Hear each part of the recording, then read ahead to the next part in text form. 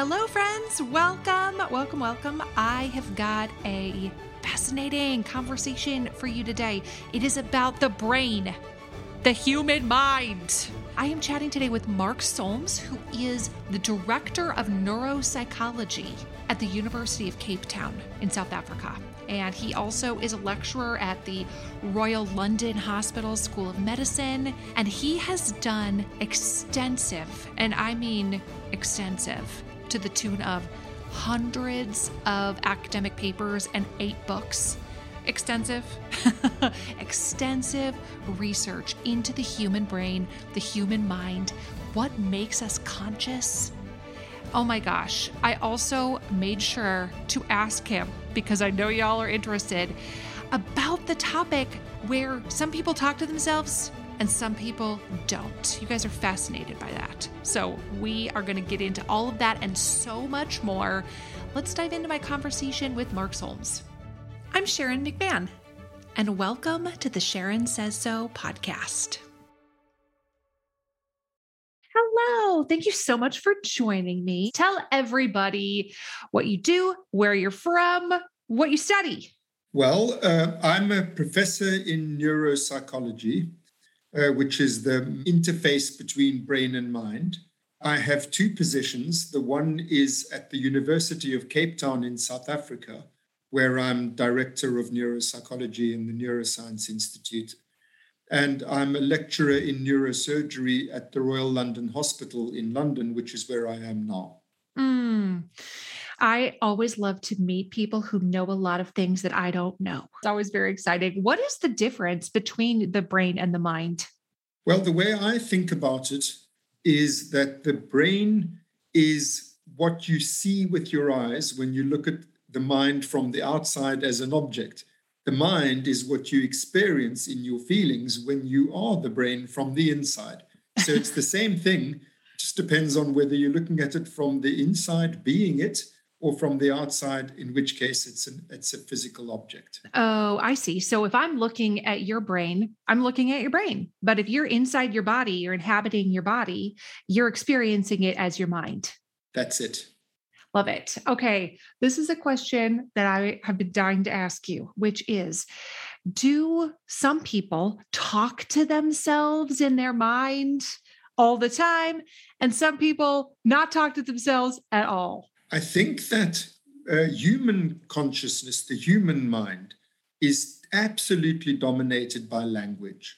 And so what you've just said about talking to ourselves, I think that is the typical way in which human beings experience their minds. It's a kind of an inner speech, an inner dialogue going on constantly. But there are 2 important things to add to that. The one is that doesn't mean that all minds are like that. We must remember that other animals, our dogs and our cats and so on, they too have minds, but theirs are not dominated by inner speech. And then the other thing to add is that some people literally hear voices. That's not the typical experience. That's more unusual. Here's a cool fact. A crocodile can't stick out its tongue. Another cool fact, you can get short-term health insurance for a month or just under a year in some states. United Healthcare short-term insurance plans are designed for people who are between jobs, coming off their parents' plan, or turning a side hustle into a full-time gig. Underwritten by Golden Rule Insurance Company, they offer flexible, budget-friendly coverage with access to a nationwide network of doctors and hospitals. Get more cool facts about United Healthcare short-term plans at uh1.com. It's that time of the year. Your vacation is coming up. You can already hear the beach waves, feel the warm breeze, relax, and think about work. You really, really want it all to work out while you're away. Monday.com gives you and the team that peace of mind. When all work is on one platform and everyone's in sync, things just flow. Wherever you are, tap the banner to go to Monday.com. This message comes from BOF sponsor eBay. You'll know real when you get it. It'll say eBay Authenticity Guarantee. And you'll feel it. Maybe it's a head-turning handbag, a watch that says it all, jewelry that makes you look like the gem, or sneakers and streetwear so fresh every step feels fly. eBay gets it.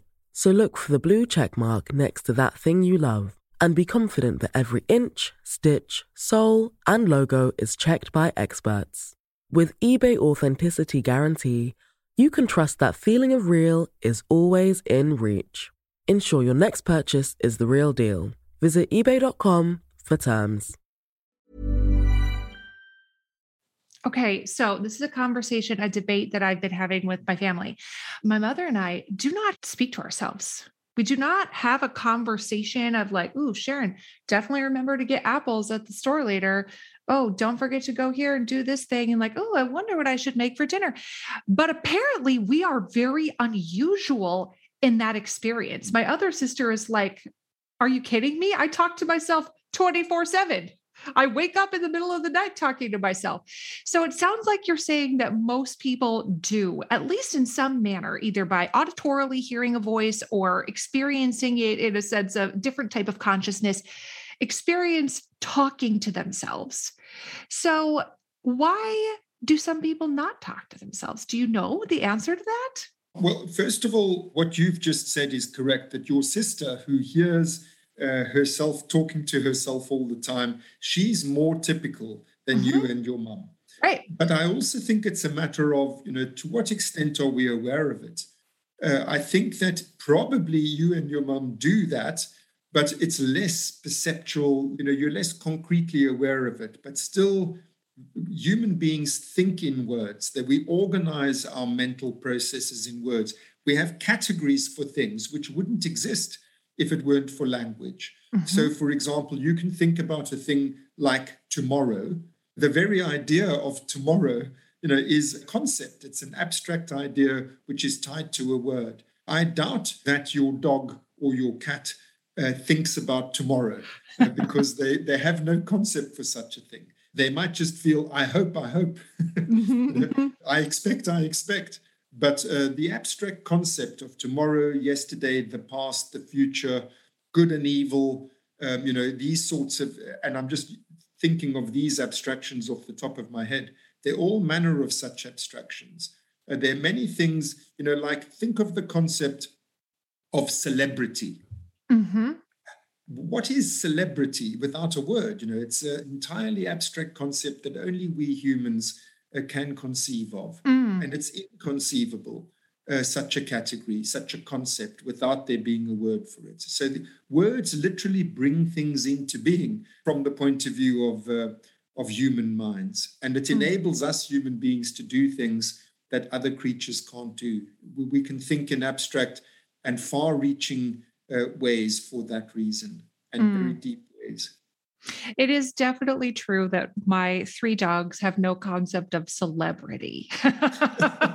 They're like, Jennifer Lopez, what now? Does she have treats? That's what I care about. Are there treats? Okay, this is the best way I could describe it. And I promise I will not monopolize this entire conversation with the fact that I don't talk to myself. But this has been a hot topic around my platform. When I am reading, for example, I'm reading silently to myself. Of course, I look at words and know what they are. Of course, the words are what makes sense of our thoughts. But when I look at a word, I don't hear the word crystals. I just look at it and it's like a knowing. I just know what it is. Does that make sense? It's not a like crystals. I don't hear it in my mind. I don't hear a word. And when I realized literally about a year or two ago that most people are literally talking to themselves all day, I had a mind blown moment where I was like, that sounds exhausting. Just like be talking to yourself constantly. But do you have any concept of what the difference is between people who do talk to themselves versus people who don't? Do you have any idea what we might attribute some of those differences to? Well, these are just matters of cognitive style. I said that it's a matter of how aware you are of it. Concepts like the ones we were just talking about, concepts like celebrity, you can't have such a thought without it being tied to a word. That doesn't mean that you have to actually hear the word. Crystals, celebrity, Jennifer Lopez. You don't need to actually hear it, but it's there implicitly. Otherwise, you would not be able to think such things. These abstract concepts come into being with the learning of the concept, the vehicle for which is a word. But when I say it's a matter of cognitive style, it doesn't only apply to language. It also applies to visual thinking. Some people really can re-visualize an experience, relive it in their mind's eye. They can see the people that were there. Others can't at all. And there's a word for that called aphantasia, people who cannot conjure up a visual image. I'm a little bit like that. I must tell you, I cannot see people's faces. I recognize them. I don't have any trouble with that, but I can't conjure up a face in my mind's eye. Clearly, the concept is there because when I see Sharon, I recognize her. There she is. I have no doubt that that's you that I'm looking at. And if I were to see you tomorrow, I would recognize you again. So I have the image. It's there. But that doesn't mean I'm able to bring it up in this kind of internal mental imagery. Visual imagery, auditory imagery, audio, verbal imagery, all of these things are there. But some of us are more, well, I don't know whether to say more burdened by them or more gifted by them.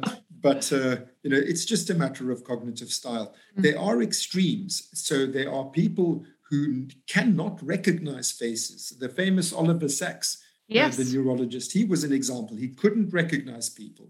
He didn't have the visual image at all. It just wasn't there at all. And they are at the other extreme. There are people who hallucinate, and that's both visually and in words. So schizophrenic people, for example, when they think in words, they hear it to the extent that it becomes difficult for them to realize that's just my own thought process. They think it's literally somebody speaking to them. So there are these extremes, and I don't want to deny that there are extremes where there are people who visualize or hear their thoughts too vividly, and there are others who cannot at all do it. But most of us live somewhere between those two extremes, and it's like everything else about us. There's a great sort of variety that makes up the spice of being human. So what I'm hearing you say is that I probably am processing those things in a form of words. I am just not aware that that is what is going on. My brain isn't kicking that to the forefront of my consciousness or whatever you want to call it, where it's like, we are now talking to ourselves. Is that accurate? Yep, I'd say so. You have done a lot of interesting work about dreams. And I know that this whole book that you've written is about consciousness and understanding what actually makes the human mind conscious, because you really in your book break down the difference between just being alive and being conscious. So I would love to hear you tell everybody a little bit more about your work, and then we can get a little bit more into your studies about dreams. Well, the distinction you just drew between being alive and being conscious is very easily illustrated. If I were to say to you, unfortunately, tomorrow you're going to fall into a coma, you're going to lose consciousness. But don't worry, we have wonderful life support machinery these days, and we'll keep your body alive for decades. Would that reassure you? I think not, because you'd say, but where will I be? It's all well and good that my body will be alive and you'll all be able to see it. But I want to be there experiencing being me and being alive. That's the distinction between being alive and being conscious. And I think it also shows that distinction draws attention to the fact that what really matters to us is our consciousness. We are our consciousness. And so it, I think, should be center stage in life sciences. But consciousness is a very difficult thing to study because each one of us can only experience our own.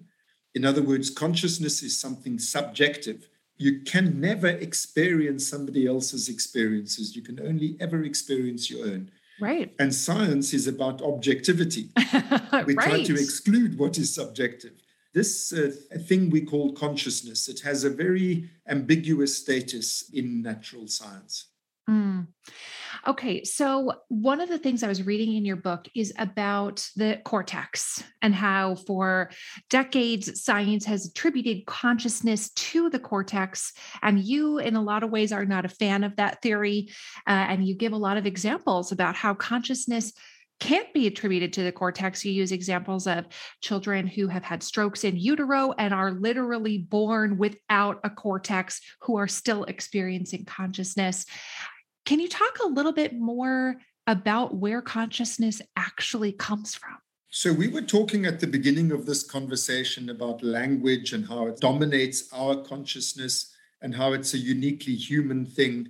And I think because human beings' consciousness is so dominated by language, and language is a cortical function. It's a very highly developed, by which I mean it's something that only applies to us. It comes very late in evolution. I think that we mistook our own experience of consciousness for consciousness in general.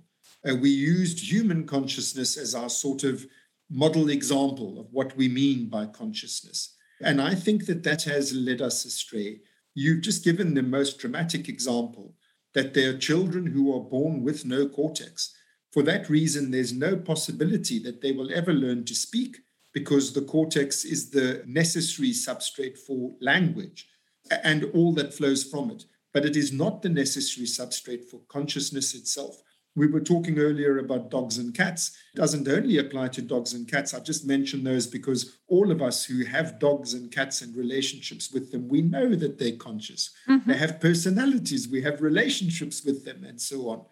So I think that we have a much deeper understanding of what consciousness actually is if we remove ourselves from center stage and look at it more broadly. What we find, as that example of those children illustrates, is that even in patients who have no cortex at all, they're still conscious. That means they wake up in the morning, they go to sleep at night, and they have emotional experiences. They react to good things and bad things of various kinds. You know, they get angry, they have fun, they get tickled and they enjoy it, and so on. So feelings, the basic form of consciousness, I think, is not these thoughts and these abstractions that we were talking about earlier, but rather simply being there, simply having experience.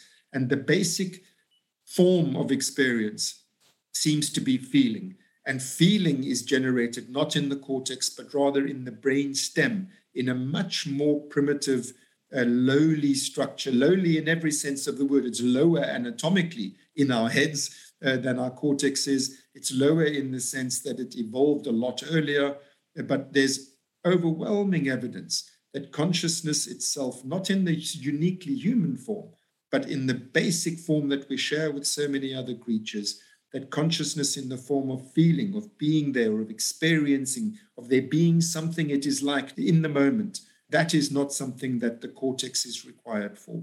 And that I think is very important also in terms of our understanding of what consciousness is there for. But that's a whole long story. That speaks to something that I'm curious about. Let's say somebody has had a stroke and they are not able to speak anymore. They appear as if they are mostly just lying there, but you are often encouraged by, nurses and doctors, keep talking to them. They might know that you're there. They might understand you, even though they can't verbalize a response.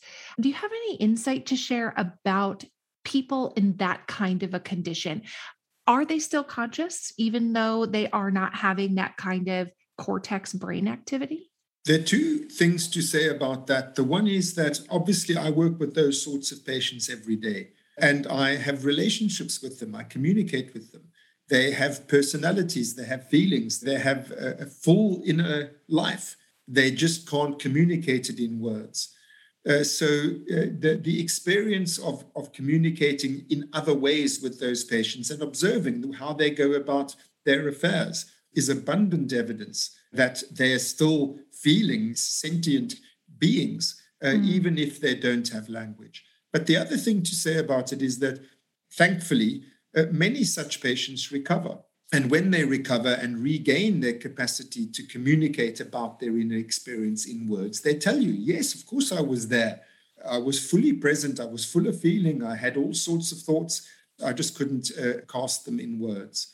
So both what we can infer from the way such patients behave and what those patients tell us, if they're lucky enough to recover, is that they're fully conscious beings entirely in the absence of language.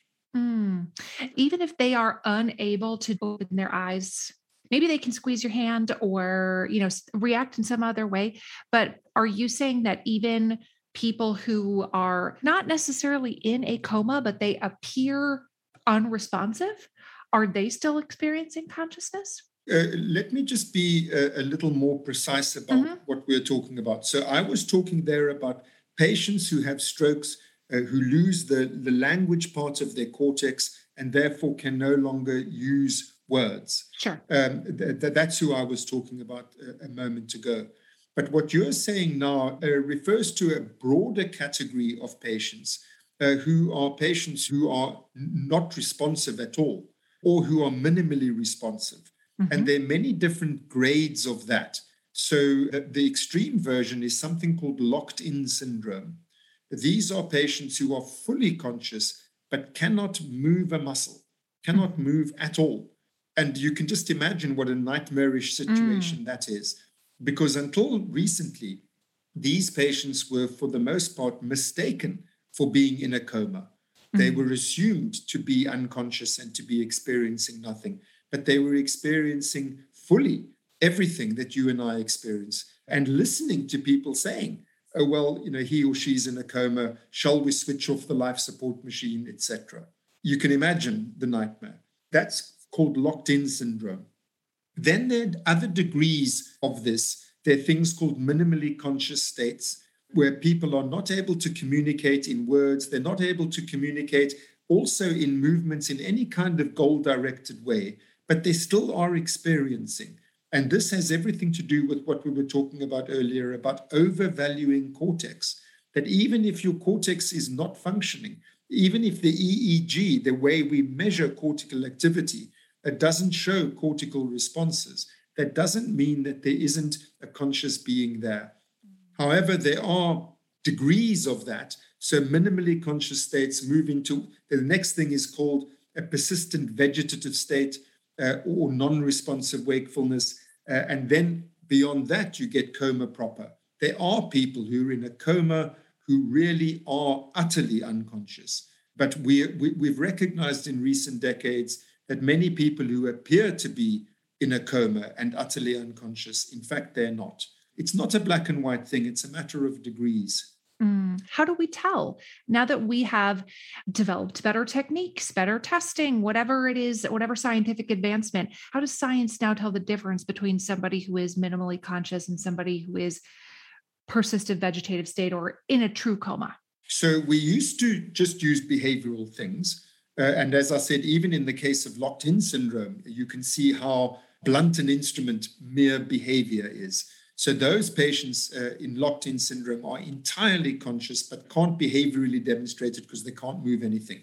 We've learned in recent years there are ways in which you can communicate with these patients. There's something to do with eye movements because it relates to aspects of the brainstem anatomy and so on.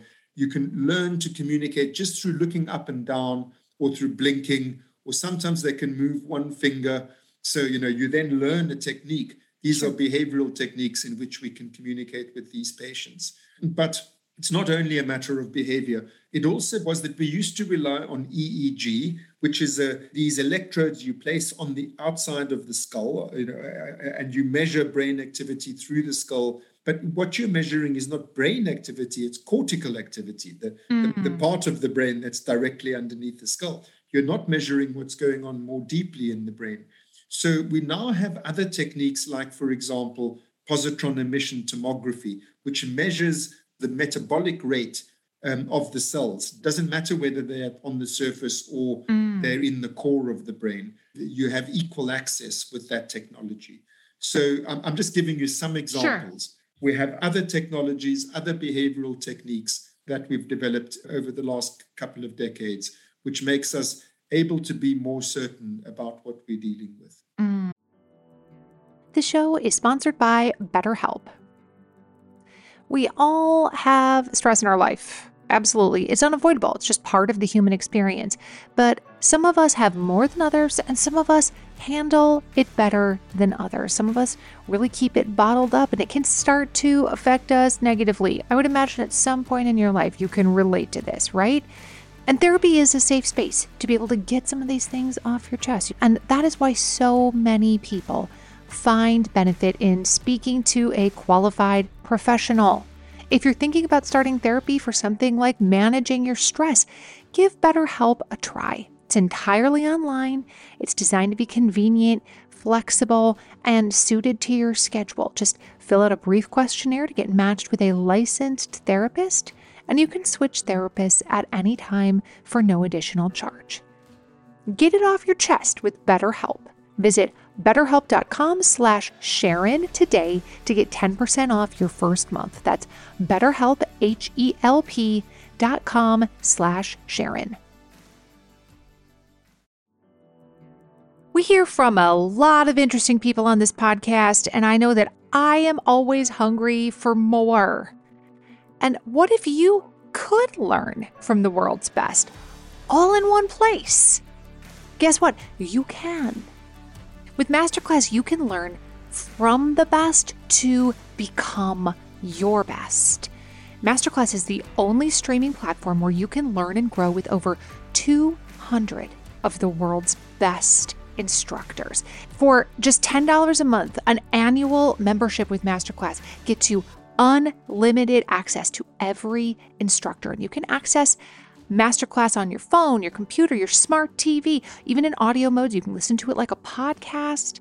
I know that when I watch Doris Kearns Goodwin, that first of all, I'm going to be getting fantastic information, that the production level is going to be incredible, and then I'm going to walk away feeling smarter and more informed than I was before. Right now, our listeners get an additional 15% off any annual membership at masterclass.com/Sharon.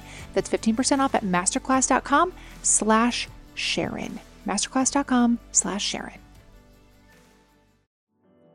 We have all had embarrassing moments where something didn't smell quite right. And if you have any children or people in your lives who have stinky toes, stinky feet, and those stinky shoes pile up by the door of your house, and then when people come over, they're like, your house smells weird.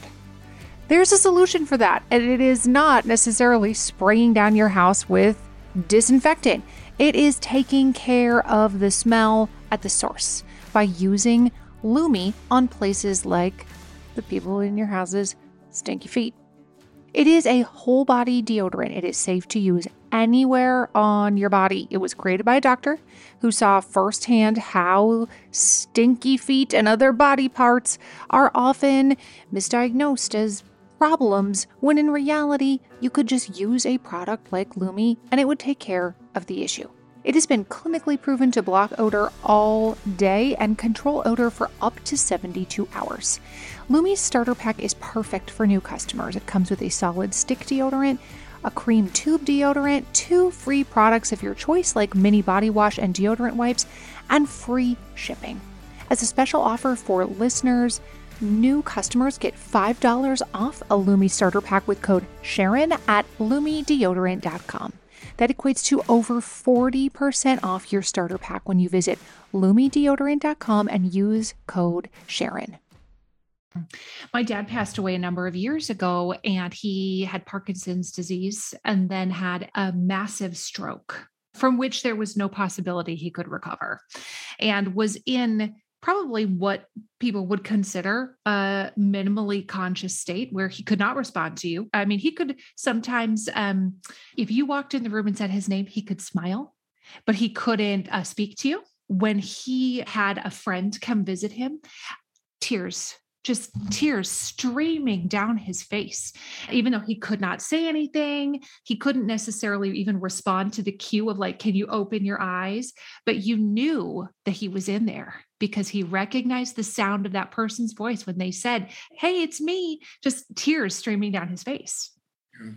So what you've touched on there is really pretty much to the heart of the matter that my book is about, where I argue that consciousness is bound up first and foremost with feelings. I'm sorry to hear about your father. And I also was wondering, how come you know so much about what we're talking about? So that's why you've lived through it. There you have it. Your father responding in those ways shows he was still there. He wasn't fully himself. He wasn't exactly the same person, but still there's a person that's there, a person with feelings. And I think that has enormous implications, not least ethical implications. Yes. For what we consider brain death and how we treat such patients. Feelings are the last thing to go. They're the absolute essence of mental life. And also in our own healthy minds, if you reflect upon it, what matters most is how we feel. All of this cognitive gymnastics, all of this planning and thinking and fretting about all kinds of abstract things. In the end, it all comes down to feeling. But I must tell you, the example you gave of your father crying when a friend came into the room and so on, I have a hard time persuading many of my colleagues that I'm not just indulging in wishful thinking. And this is why, as I was saying earlier, we don't rely only on behavior. We also rely on these technologies we have now where you can literally visualize what's going on inside the living brain. And there you have evidence that the emotional parts of the brain are reacting. And so, why would you believe that what you're seeing is just some sort of reflex, which is what many of my colleagues say. You can't be sure. Like those children we were talking about, who have no cortex at all. They have full emotional reactions and they have appropriate emotional reactions. When you give them a fright, they startle. When you give them a favorite toy, they smile and they're happy. When you frustrate them, they arch their backs and go, and they seem to be angry. And my colleagues say, well, you don't know that they are. And my answer to that is, well, we use all of these other techniques too. And then it's a matter of converging lines of evidence. If you stimulate that structure, you get the response. If you look at it with a positron emission tomograph, you see it's activated. That combined with the behavior is the weight of the evidence persuades me, at least, that consciousness is not about cognition, about intelligence, about cortex. Consciousness is fundamentally about feelings, scientifically and ethically, and for each one of us personally. Feelings are at the heart of it all. Tell me more about your work with dreams. This is a sort of an unexplored area of science. People who have had neurosurgery, nobody has ever studied these kinds of things. How have your dreams changed? Do you still experience them in the same way? Can you just touch on a little bit more about your work related to dreams? Because I found that really interesting. Well, I said earlier that the trouble with the mind when it comes to science is that it's something subjective. You can only experience your own. And science is objective. And so it tries to exclude subjective phenomena as much as possible. For that reason, when I came into this field, which was in the early 1980s, it was not a respectable topic. Consciousness was not something you should be focusing your career. In fact, my professors very generously advised me. They said, it's bad for your career. Don't study things like this. But for me, it was what interested me. It was why I was attracted to the brain in the first place. It is the most fascinating thing in science. And I think we have to adjust our methods to what exists rather than pretend that they're things that don't exist because it's hard to study them. Experience, consciousness, subjective being, it's part of nature. And so we have to find natural scientific methods for studying it. So when I was a student and a young scientist, the one aspect of consciousness we were allowed to study, it was semi-respectable, was sleep. People fall asleep, they wake up. Animals fall asleep, they wake up. How does that happen? So this was something that we were studying in the 70s and the 80s. And so I studied that aspect of sleep, which is conscious, in other words, dreaming. It's the most remarkable thing that the unconsciousness of sleep is punctuated with these conscious experiences called dreams. And so it was via the topic of sleep that I was able to smuggle a real conscious experience. And you talk to anybody, well, just about anybody. And I mean anybody all over the world, all cultures, regardless of religious beliefs, cultural norms and practices, educational level, and so on. People feel that their dreams are important. They're interested in dreams. They feel that dreams communicate or convey something. There's some kind of insight that we can gain, and so on. So, dreams are a great point of entry into studying the heart of subjective life, in what motivates us, what moves us, what matters to us. Via that topic, I was able to study what I was interested in the first place, which is the psyche, the mind, being, consciousness, subjectivity, and so on. What are some of the things that you uncovered in your research about dreams? The main thing was in the 1950s, we discovered something called REM sleep. I said that the remarkable thing is that the unconsciousness of sleep is punctuated with these conscious experiences that we call dreams. From a physiological point of view, studying, remember, from the outside, I said earlier, the mind is the being of the brain. The brain is the mind as an object, as a thing. If you study the brain physiologically during sleep, it activates. Brain activity goes down, and then 90 minutes later, it goes up again. And then it goes down, and then 90 minutes later, it goes up again. So that activation of the brain physiologically correlates with dreams. If you wake people up during REM sleep, during that activated state, they report dreams. If you wake them up outside of that activated state, they report nothing. When REM sleep was discovered in the 50s, by the 60s, we had identified which part of the brain generates REM sleep. By the 70s, we had a very good grip on it. After we'd made the correlation that during REM sleep, you are dreaming, which is a correlation you can only make in human beings. You can say, I was dreaming, because we can speak. Now, once we'd made that correlation, we then left the psychological side out of the picture, and we studied only the physiological side, the objective side. Remember what I said, subjectivity, psychology, the mind, consciousness, it's an embarrassment to science. So we want to study only the objective stuff. And so we left aside the psychological side, and we studied the brain mechanisms in cats and in rats, because, there are all kinds of experiments, right or wrong. There are all kinds of experiments you may do on those animals that you may not do on human beings. And so in order for us to unpack how it all works, we didn't study human beings. So my big discovery, and I have to confess it was accidental, it was just good fortune, I discovered by studying human beings in whom I obviously didn't do I didn't damage their brains, but nature damages our brains. You spoke of your own father's case, we have strokes, we have tumors, and so on. So over a long period of time, I gathered information from human patients, from my patients. In fact, I studied 361 patients with damage to different parts of their brain. And I asked them to describe to me what had happened. I woke them up in REM sleep in the sleep laboratory. I asked them in the mornings. They kept dream diaries, that sort of thing. And the big discovery was that when the part of the brain that generates REM sleep is damaged, and we lose REM sleep, that arousal state that I spoke about, these patients still reported dreams. So, the rats and cats couldn't tell us that. And conversely, there was damage in another part of the brain in human beings where the patients described a loss of dreaming. You wake them up in a sleep laboratory during REM sleep, they report no dreaming, but it was an entirely different part of the brain. From the part that generates REM sleep. So what I discovered, I say again, by good fortune, was that the brain mechanisms for REM sleep and the brain mechanisms for dreaming, although they're activated at the same time, they're not the same thing.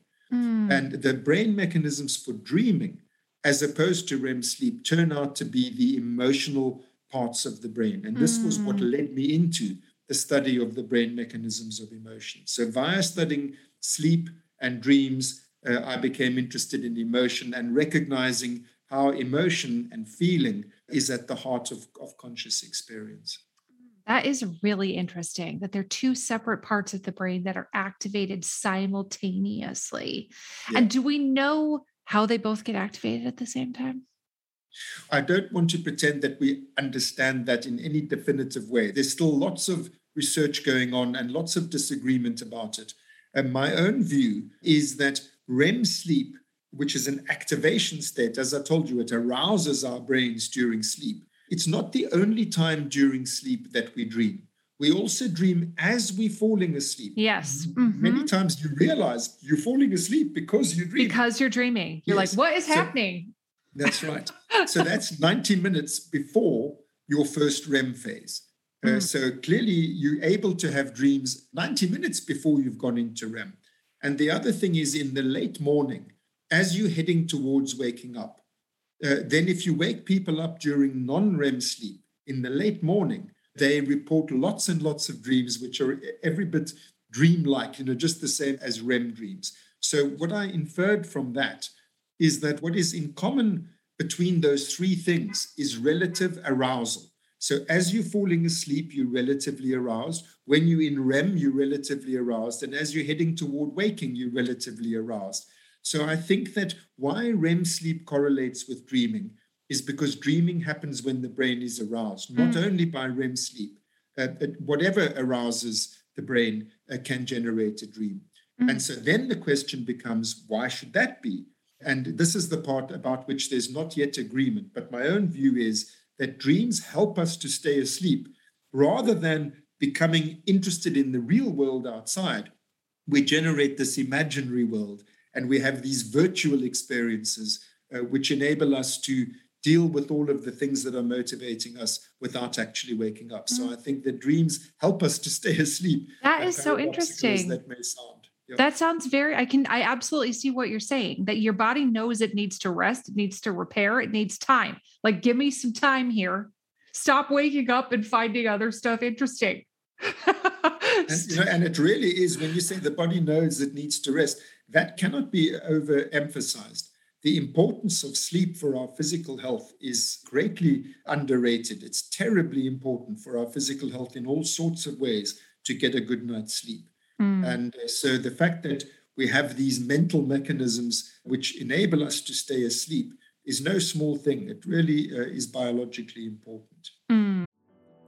Listen, I know if you pick up any kind of beauty magazine or you follow an influencer, there's like a new skincare product every single day of the week, and it can be really difficult to know which ones to even try, like which one is worth your money.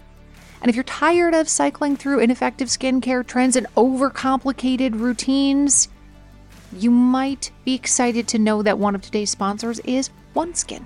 Their products make it easy to keep your skin healthy. No complicated routines, just simple, scientifically validated solutions. The secret is OneSkin's proprietary OS1 peptide. It's the first ingredient proven to switch off the aging cells that cause lines, wrinkles, and thinning skin. I especially like the eye cream. It's not too thick where you feel like it's going to clog all your pores, but it goes on really, really nicely under makeup. For a limited time, you'll get an exclusive 15% off your first OneSkin purchase using the code Sharon when you check out at oneskin.co. That's oneskin.co.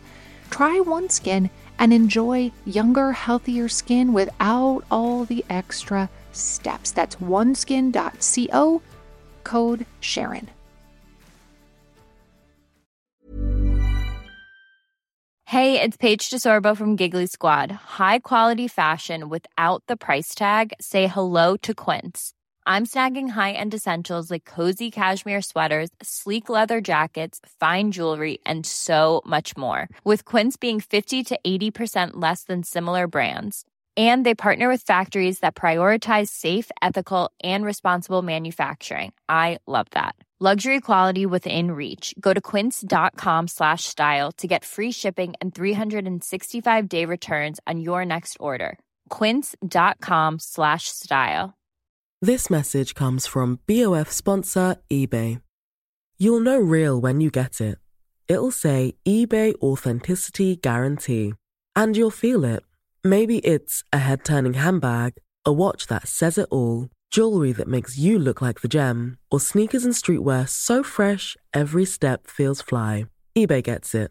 So look for the blue check mark next to that thing you love. And be confident that every inch, stitch, sole, and logo is checked by experts. With eBay Authenticity Guarantee, you can trust that feeling of real is always in reach. Ensure your next purchase is the real deal. Visit ebay.com for terms. Even when we're on a budget, we still deserve nice things. Quince is a place to scoop up stunning high-end goods for 50 to 80% less than similar brands. They have buttery soft cashmere sweaters starting at $50, luxurious Italian leather bags, and so much more. Plus, Quince only works with factories that use safe, ethical, and responsible manufacturing. Get the high-end goods you'll love without the high price tag with Quince. Go to quince.com/style for free shipping and 365-day returns. I'm going to turn you on to something that maybe you're not aware of. Maybe you are. Bet you will find fascinating, which is Bunny the talking dog. Do you know who she is? Nope, never met her. Okay, you're going to have to look her up. She's a sheepadoodle. Her owners have created a pretty elaborate button pressing situation in which she can communicate by pressing buttons. She can say outside. And, initially it started very simply with just like outside and I need to go to the bathroom and, hungry, etc. It started with what they thought were a dog's very basic needs, our human understanding of a dog's consciousness, right? Of like, I have these, I want scratches, I want to play, whatever. And it has evolved to where they can now understand the actual complexity of Bunny's thoughts. And she will wake up from a nap and go over to her little buttons and press dream. And her owners will say, "What dream, Bunny?" They try to speak in very simple grammar because it's hard to elaborate, extensive English grammar with these buttons. "What dream, Bunny?" And she will press the button and be like, "Beach." And then she'll name some items that were in her dream. Beach, this sticks, swimming, etc. And she'll like yawn and stretch. And it has become very obvious that this is not just conditioning where it's like we go out, we press the button and we go outside. She's initiating conversations about her own experiences. And she has learned how to create sentences. She won't just say, "Dad." She'll press and be like, "Dad, upstairs." And then we'll press a question mark button to have it go, So she can communicate. I'm asking a question. Is Dad upstairs? Not just pressing the button saying that she knows things. She asks questions. Anyway, she is absolutely fascinating. She has millions of social media followers because Bunny is so articulate and because of all of the scientific research that is being done into Bunny's ability to communicate. It is interesting how much longer it takes her brain to process language than it does the human brain. Often the owner will even just like fast forward the video for a second because Bunny will sit and like tip her head like this, like she's thinking, and it will take her 30 seconds sometimes to form a thought that uses English language. Whereas in a human, that's right there for most of us. We can immediately come up with it. Whereas Bunny has to think, Dad, upstairs? But it takes her a while to make those connections. Anyway, because you're interested in consciousness, I know you've talked in your book significantly about even dogs who have had experimental operations where their cortex has been removed. They're still able to experience life, raise puppies, etc. I bet you would find Bunny the talking dog super interesting. Yes, I'm amazed that I have not heard about her. But there is a lot of research, not only with dogs, especially with primates. A lot of that sort of research has been done over the years, and also with dolphins and with whales and so on. So although I don't know about Bunny, I do know about that general research tradition, and I agree with the conclusion that you come to. Both that they do not have the uniquely human talent of this just coming to us, as kids so easily, but that they are able to communicate, with effort in our way of communicating. Again, we mustn't assume our way of communicating is right. the best and That's the right. only way. It's the way that works for us, but they have ways that work for them in relation to the sorts of things that matter to them. And I think we greatly underestimate the complexity and depth of animal experience. I've always loved dolphins and whales. And one of the reasons I've always been fascinated with them, even since childhood, is because of the complexity of their communication. Clearly how sentient they are. And yet they are difficult to study because where's the captive humpbacks? You know what I mean? Like, it's not a thing. It's very difficult to study them. And yet they are so interesting to me. Okay. Just a few more questions, even though I feel like I have so much that I want to ask, so much I want to talk about. What do you wish people understood better about the brain or about the mind? Well, I think we've been talking about the things that matter most to me. Let me emphasize two things. The first of them is that we must not confuse intelligence with the mind. Intelligence is an aspect of the mind. It's a highly developed aspect of the human mind. But for me, the mind is first and foremost about feelings. And it really is what drives the engine of the mind.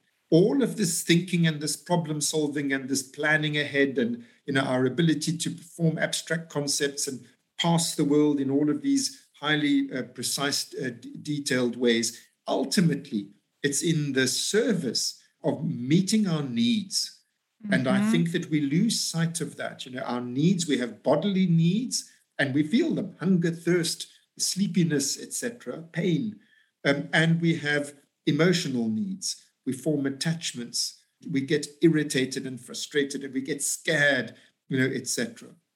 So these are the fundamental things about the mind, feelings.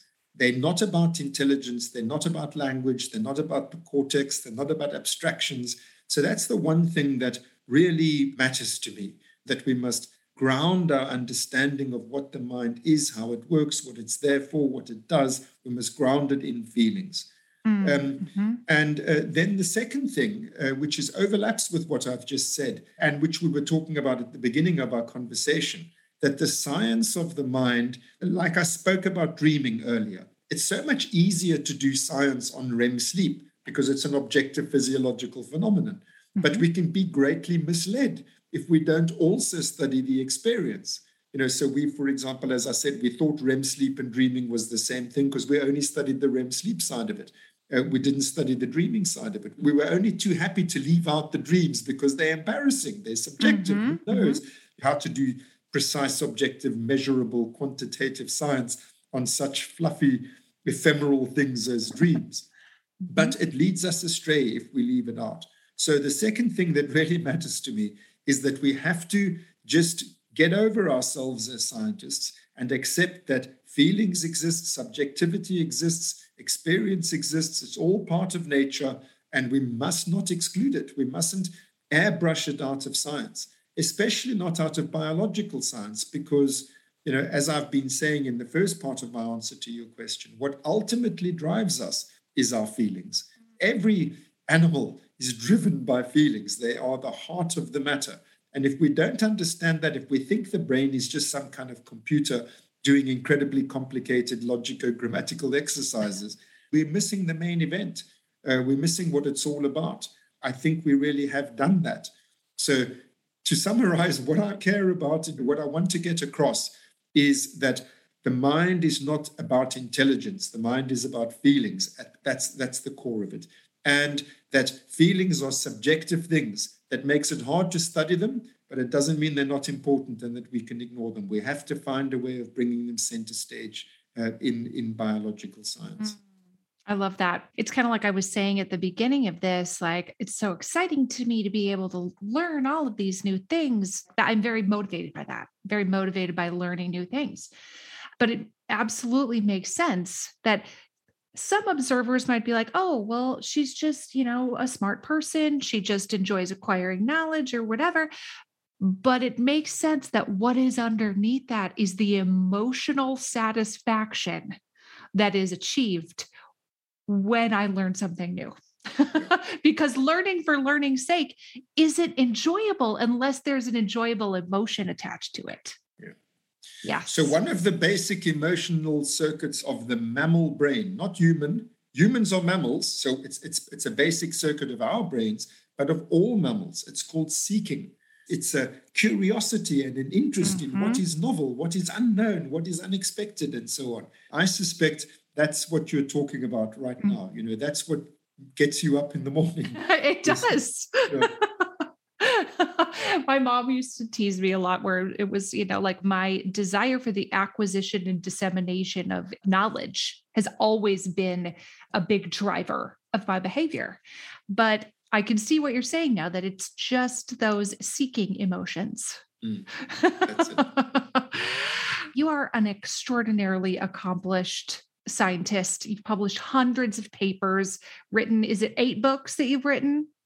Yes. And tell everybody about The Hidden Spring, your book. That is the basis for a lot of what we've been talking about.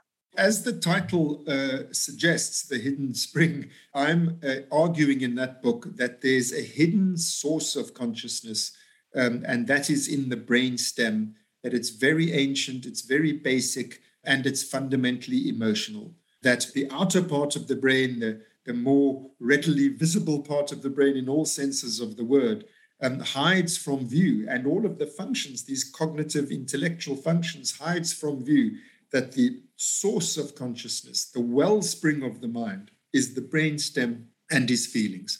So that's what that book is about.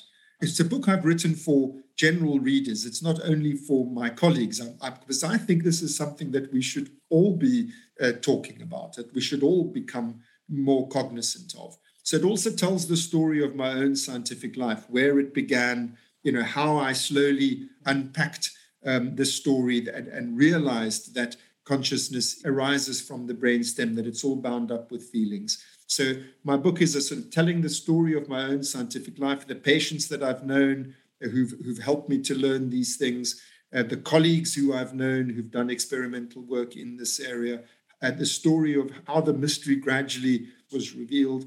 And then I, at the end, talk about what are the implications of this for the future of our science, and ultimately for the really quite scary but fascinating possibility of an artificial consciousness.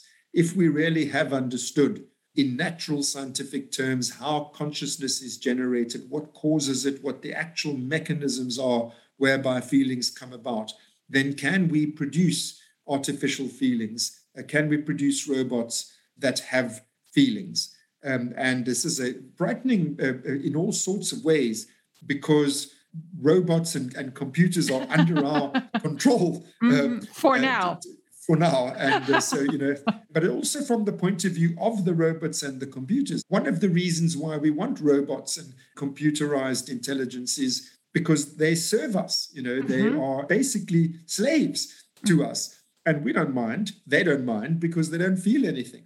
But once they start to have feelings, then the whole question of, you know, what is appropriate and inappropriate scientifically, commercially, exploiting these artificial consciousness, all of those questions also come into. So that's where the book ends. It's a journey that also looks to what lies ahead of us. With the premise of a science fiction movie. Yes. I'm just teasing, but it is a legitimate ethical question of, if we know that the heart of consciousness is in feelings, and can we create feelings in another non-human entity, where are the lines supposed to be drawn? It's a legitimate question. Oh my goodness. I am so grateful for your time. I feel like I just learned so many things. I had so many takeaways from your book. I really enjoyed The Hidden Spring, and I really enjoyed talking to you today. Thank you. Me too, Sharon. I'm amazed that was an hour. It felt like 5 minutes. So Yes. Time flies when you're having fun. And my whole life's like that. I don't know why anybody studies anything else than the brain. It is endlessly fascinating, and there is an endless number of things to learn about it. Thank you so much for listening to the Sharon Says So podcast. I am truly grateful for you. And I'm wondering if you could do me a quick favor. Would you be willing to follow or subscribe to this podcast, or maybe leave me a rating or a review? Or if you're feeling extra generous, would you share this episode on your Instagram stories or with a friend? All of those things help podcasters out so much. I cannot wait to have another mind-blown moment with you next episode. Thanks again for listening to the Sharon Says So podcast.